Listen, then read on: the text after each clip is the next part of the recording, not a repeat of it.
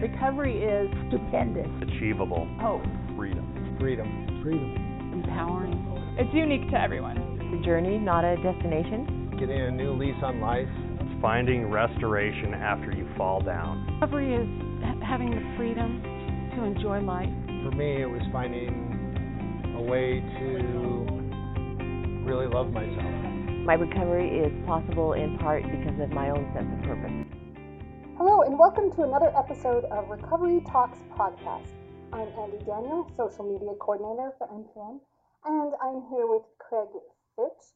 He is the attorney for the Montana Board of Visitors and the patient lawyer at Montana State Hospital.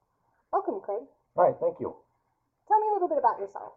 As an undergraduate, I studied biology and philosophy, and I always thought I was probably going to be an environmental lawyer. And after my undergraduate degrees, I went off to the Peace Corps and came back and applied to some law schools, and I was able to get in somewhere.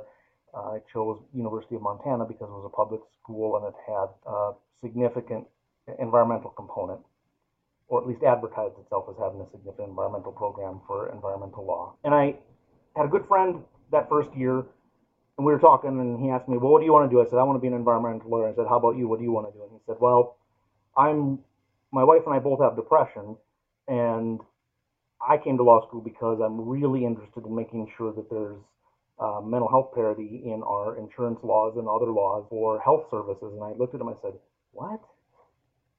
You're a weirdo. What? Mental health law? What is that? And I still didn't know by the end of law school. But at the time I was also volunteering as a consumer advocate. And I thought, well, if I don't do environmental law, I'll do consumer law.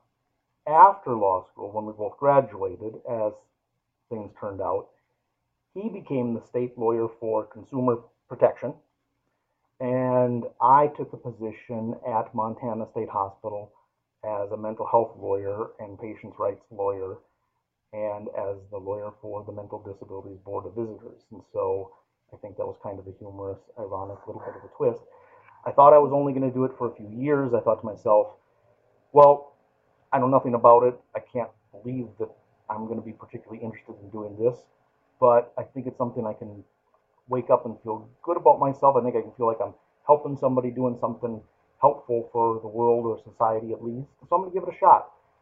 And 17 years later, I'm still doing it because I really, really enjoy the direct interaction I get with my clients at Montana State Hospital. So tell us a little bit about what the Board of Visitors does. So the board with a funny name is, think of it like even though we're a government entity, think of us as having a nonprofit structure.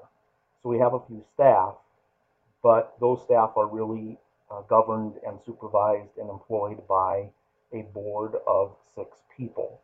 Those 6 people are individuals that have some significant experience in either with mental health or with a service of providing service to, or being a primary or secondary consumer of services for intellectual or developmental disabilities.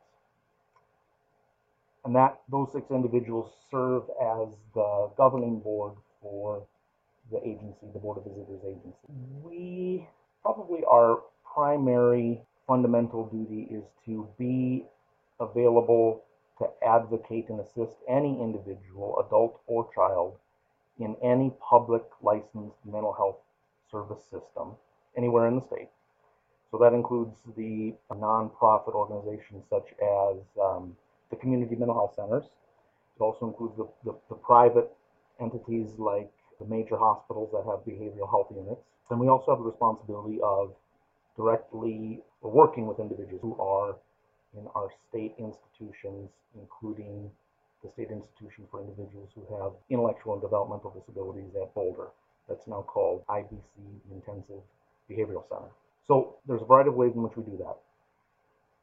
The board and staff are tasked with actually visiting individual service providers. So for example, in the western half of the state, we are supposed to visit every licensed facility, which would include, just as an example, Western Montana Mental Health Center satellite offices. So they have an office in Butte and Missoula and Kalispell, the western half of the state. every year we will go to 1 or 2 or 3 of those. We try to hit 6 a year. And we inspect those facilities primarily with the eye of making sure that the people who are being served are getting quality services. It's kind of a broad statutory responsibility. It's much broader and more vague than licensing.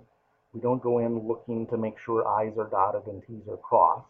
We like to interview the clients of the programs themselves, ask them how they feel about the services they're getting, and ask staff how they feel about their jobs and what they're doing, ways, and ask and look for ways that we can improve the services or recommend improvements for the services, and try just to push, kind of gently and respectfully, try to push the service provider in to move forward in the overall quality of services they're providing. The other component of what we do is we have direct daily advocacy opportunities at Montana State Hospital and IBC, the Intensive Behavioral Center. I am at Montana State Hospital almost every work day, and our executive director is at the Intensive Behavioral Center quite often. And then my legal secretary and I have responsibility for acting on behalf of all the patients at Montana State Hospital. So we help with grievances, we assist with complaints, we advocate with the providers, the doctors, the social workers, especially if the clients have difficulty speaking for themselves. Lots of individuals can actually do the job, of course, of expressing what they want. Sometimes at Montana State Hospital, their symptoms are acute enough, significant enough, that they have a little bit of difficulty doing that and being heard. And so that's when we are available to assist. And we also assist individuals with some court hearings from a defense perspective. So in that respect, I act like a public defender. When the hospital is looking to recommit an individual to Montana State Hospital, that individual has the right to see the judge and contest that recommit process. And I help them in court in cases like that. There are also a couple of other administrative hearings that we have, which involve the administration of involuntary medication or medication involuntarily. Sometimes individuals who get committed to Montana State Hospital don't want to take medications as part of their treatment paradigm, and the medical providers, of course, being psychiatrists, really like medicines. And it is true that medicines are often very helpful, especially when people are acutely symptomatic, getting those symptoms under control. And so I have to admit, it is even though I don't much care for the medications, just from sort of a philosophical perspective, they do seem to help a lot of individuals. So if a treatment team thinks that one of the patients really needs medications to get their symptoms under control so that they can be discharged safely, they can request to give the person medications involuntarily. And then that patient and I get together to try to convince a medical panel that that's not necessary. The Forensic Review Board is the last big piece of work that I do down at Montana State Hospital, and that's a system for moving people up and down the forensic level system. The level system at Montana State Hospital for individuals that are forensically committed. Well, I guess I should back up and say forensic means that they have been committed to Montana State Hospital because they've been found guilty of committing a crime, and then they've been adjudicated in a criminal setting as having committed a crime and also having a mental illness that's significant enough that they need treatment. And that's what forms the basis of a forensic commitment. Those individuals have a much more complex level system, and to move towards more freedom within that campus structure, they need the approval of the Forensic Review Board, and so I assist people in that process. So how does that relate to individuals? I mean, if, say, I'm not at Montana State Hospital, how does the Board of Visitors sort of relate to other people in the behavioral health system?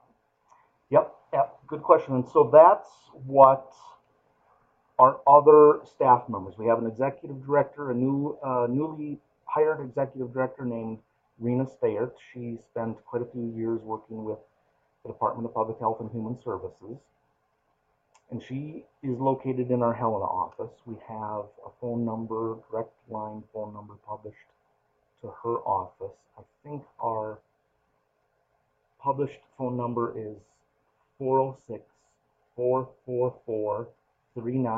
I don't call it very often, so I'm hoping I'm right and haven't forgotten.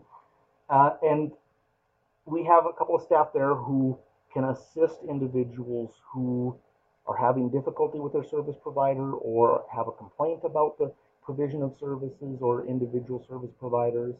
That can include direct care staff, that can include psychologists, psychiatrists, anyone who is part of a licensed mental health service provider facility, private or nonprofit, anywhere in the state, adult or children. We can assist in the grievance process. We can assist in people getting heard and even accept or initiate, rarely but occasionally, if there are many other options. We certainly can start an abuse and neglect investigation for individuals who believe they might have either been abused or neglected by their service provider. And one of the things that we talk about a lot at Montana's Peer Network and in that system is many pathways, right? There are lots of different ways to get to recovery. I guess I'm wondering what kind of options there are, like at Montana State Hospital or at inpatient settings. Do you see that as available, or is there generally a prescribed kind of, these are the things you have to do? Yeah, that's a good question, and it's somewhat dependent on the facility. Although I would say that even the best facilities really have a narrow pathway at the inpatient level. Usually, people don't find themselves in an inpatient setting unless professionals have already deemed that their symptoms are fairly significant. Right. And that they need some significant intervention in order to get back on the path of recovery, get those symptoms under control. And so I don't know if there is any inpatient setting in the state that won't be very invested in the administration of medications. I don't think there is one. Now, none of those facilities will initiate medications involuntarily absent an emergency situation, other than Montana State Hospital, the Intensive Behavioral Center, and the Lewistown facility, Montana Mental Health Nursing Care Center. Those three, of course, they're all state-run. Those three are really the only facilities that will bring a person before a panel to try to convince that medical panel that this person isn't necessarily in an emergency setting, or excuse me, an emergency condition right now. They're not actively dangerous. However, their symptoms are so significant that they have been dangerous, they're likely to be dangerous to themselves or others, or they're so gravely disabled there is no way that we can discharge them. And so we need medications every day, even in the absence of an imminent emergency. And that sort of differentiates under federal and state law the need for the involuntary medication review board process. Under federal law, anybody who is posing an emergency to themselves or others can be medicated against their will with a one-time or 24 to 48 hour set of injections. But for a facility to continue to give that person medication even absent an emergency, an involuntary medication review board process is necessary. But even before that, there has to be a judge who has reviewed the information and given the legal blessing that the legal civil rights can be impinged upon under this situation, or in this situation for this person in this setting. And again, that in our state, it really only happens at one of those three facilities. Someone has to see the judge has to agree that they need to be committed, and as part of that commitment, can be given medications involuntarily from a legal perspective. After they're committed, a medical panel looks at the medical necessity and medical appropriateness. And that's really the standard they're looking at to facilitate effective treatment. Back to sort of your broader question, though, I don't think I've been to any, I think every single hospital I've been to, which is I guess all of them now, I've been doing this for 17 years, all of them are pretty heavily invested in offering therapy, group therapy, sometimes individual therapy, ideally individual therapy. And they will often, those hospitals will often allow individuals who are in their inpatient settings to utilize those therapeutic structures or therapeutic opportunities even in the absence of medications, as long as they believe that the acuity of the symptoms can be lessened relatively quick. If someone remains acute and doesn't want to take medications, then that hospital will likely petition to send them to Montana State Hospital. So I think everyone's invested in the research that suggests medications and therapy work together, and I think every hospital is going to be offering group therapy and a few other things. Not many of the private hospitals are going to offer education or work opportunities. Mm-hmm. The short-term hospitals really aren't set up for that. Right. Those do exist in our state facilities, and work can be quite therapeutic for a lot of people and rewarding.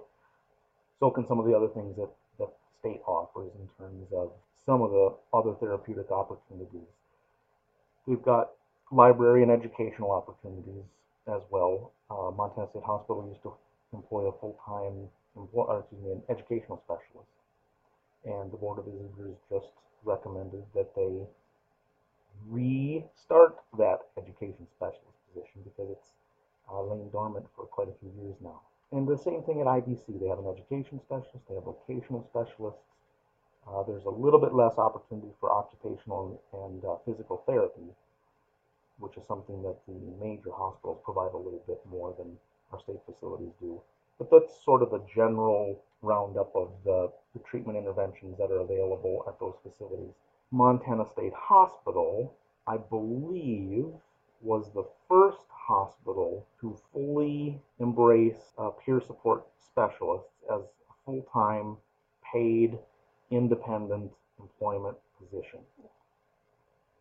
I know that Billings Clinic is working very hard to figure out how they can improve their peer support program. And as of right now, I'm not as familiar with what the other hospitals are doing. We don't have a lot of information from hospitals. I don't think very many hospitals are using peer support. And part of this, I believe, is because technically the profession is still pretty new. Yes. I mean, people have been doing peer support for ages, right? But as a profession where you're certified is very new, and there's a lot of changing people's perspective on what peer support means, and that it is a profession, that you should be certified if you're going to be providing peer support. You should have this training. The approval for Medicaid billing went through fairly recently, last legislative session. So there's that piece of it now too, which takes us one more step, right?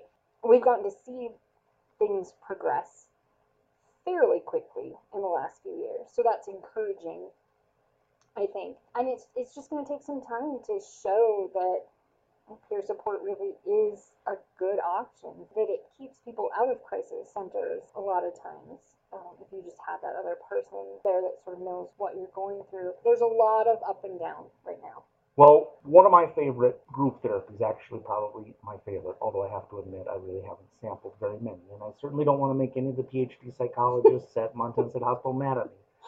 But my personal favorite is the group run by the peer support specialists at Montana State Hospital, specifically in assisting individuals with their Wellness Recovery Action Plan. Mm-hmm. I think that Wellness Recovery Action Plan is an absolutely wonderful tool that everyone should consider looking at. And I think the peer support specialists at Montana State Hospital are sort of in a unique position to assist people through the development of that plan. And that's more of a clinical evidence-based practice that's important. one thing that is probably never going to convince individuals to pay a peer support specialist, but is nonetheless really important. And frankly, it forms the basis of probably close to 30 to 40% of the work that Luana and I do at Montana State Hospital. Just let them be heard, allowing them to get a lot of their frustrations off their chest and their anger and their hostility. Luana and I have learned to be pretty good about giving our clients 10 minutes. Not many people are happy about being at Montana State Hospital in the first place. Sure. So they really want to tell somebody they're unhappy. And once we do that, we usually often have very good conversations with individuals. And it's not unusual for me to show up at the Involuntary Medication Review Board and say to the medical panel, my client and I had an excellent 40-minute conversation. And just 5 minutes earlier, the psychiatrist who's presenting the case, who says this person needs medications involuntarily because they're angry, they're hostile, I can't talk to them, they're just busy yelling at me, and I can't get anywhere. And I'm able to say to the board, well, we had a great conversation. Okay, yeah, maybe we had the first 10 minutes they had to yell at me, but once we got over that, we talked about HELDA, we talked about this, we talked about the options. They're willing to take something. And so once I started to realize it's okay, I can take 5 minutes, things have just been real smooth with patients for the most part. And I think we were able to have pretty good working relationships with clients even when they're angry, because I think once they understand that we're actually going to pay attention, things are a little more smooth. And so that's, I think, one of the best things that the peer support specialist can offer. Peer support come into the work environment already ready to do that. Yes. and capable. So I think they're a wonderful asset.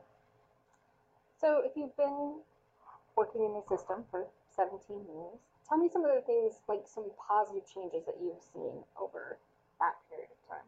So I guess at the top of my head, it would probably be the development of the peer support program, just the initiation, never mind the fact that it's gone through a wonderful progress towards certification.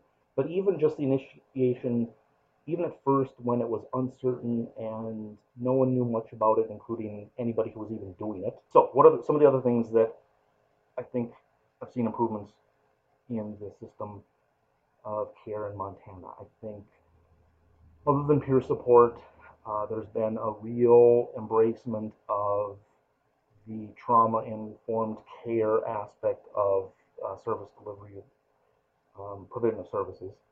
That too took a little while for people to get comfortable with, and there are still individuals that are, of course, not comfortable with the trauma-informed care, and I certainly don't think it's practiced as well and as widely as it should be. Mm-hmm. But it's here in Montana. Providers are well aware of it, and the more sophisticated providers are educating their staff as best they can. And I think that's been a big improvement. And then I guess the other thing that I would say is, probably the last thing I can think of sort of in this moment, is I was really encouraged to see the rise of a number of new service providers, brand new service providers, in order to infuse some of the larger cities with choices for clients, choices for individuals, for who they get to see. For instance, when I first started, Western Montana Mental Health Center was really the only service provider in Missoula. And then out of the blue, really, suddenly, for adults. Mm-hmm.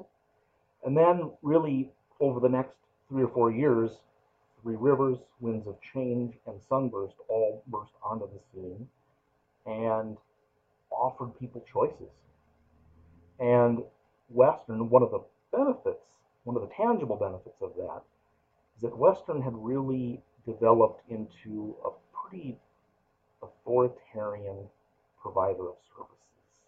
Clients really had to do what the doctor said or lose services. And there wasn't much ability for any of us anywhere in the state, whether that's Montana Advocacy Program, Disability Rights Montana, Mental Health Ombudsman, or the Board of Visitors, there wasn't a whole lot we could do to advocate for individuals. Once Three Rivers and Winds of Change and Sunburst opened their doors and there were suddenly choices, Western realized that they needed to change their model and change it fast. Otherwise, they were going to lose clients. And they didn't actually change it fast, but they did change it. And so that was rewarding. Clients got a whole lot more autonomy, a whole lot more opportunity to take control of their own recovery process. And Western realized that they needed to be part of that process rather than being the boss. That was rewarding to see that. And so I really am a big advocate of some competition in all of our major cities. I don't think we have enough competition in most of our cities. So that's one thing that I talk to the department about fairly often. Great. Well, it's been very informative talking to you today, Harry. Thank you. I appreciate the opportunity. The Mental Health Ombudsman and the Board of Visitors are available for people if they need any help in accessing services, or if they're frustrated with the service they're providing. We exist. We are funded by the taxpayers. We're government employees. And, feel free to give us a call. Recovery works and recovery is possible. Recovery works and recovery is possible. Recovery works. Recovery is possible. Recovery is possible. Recovery works and recovery is possible. Recovery works and recovery is possible.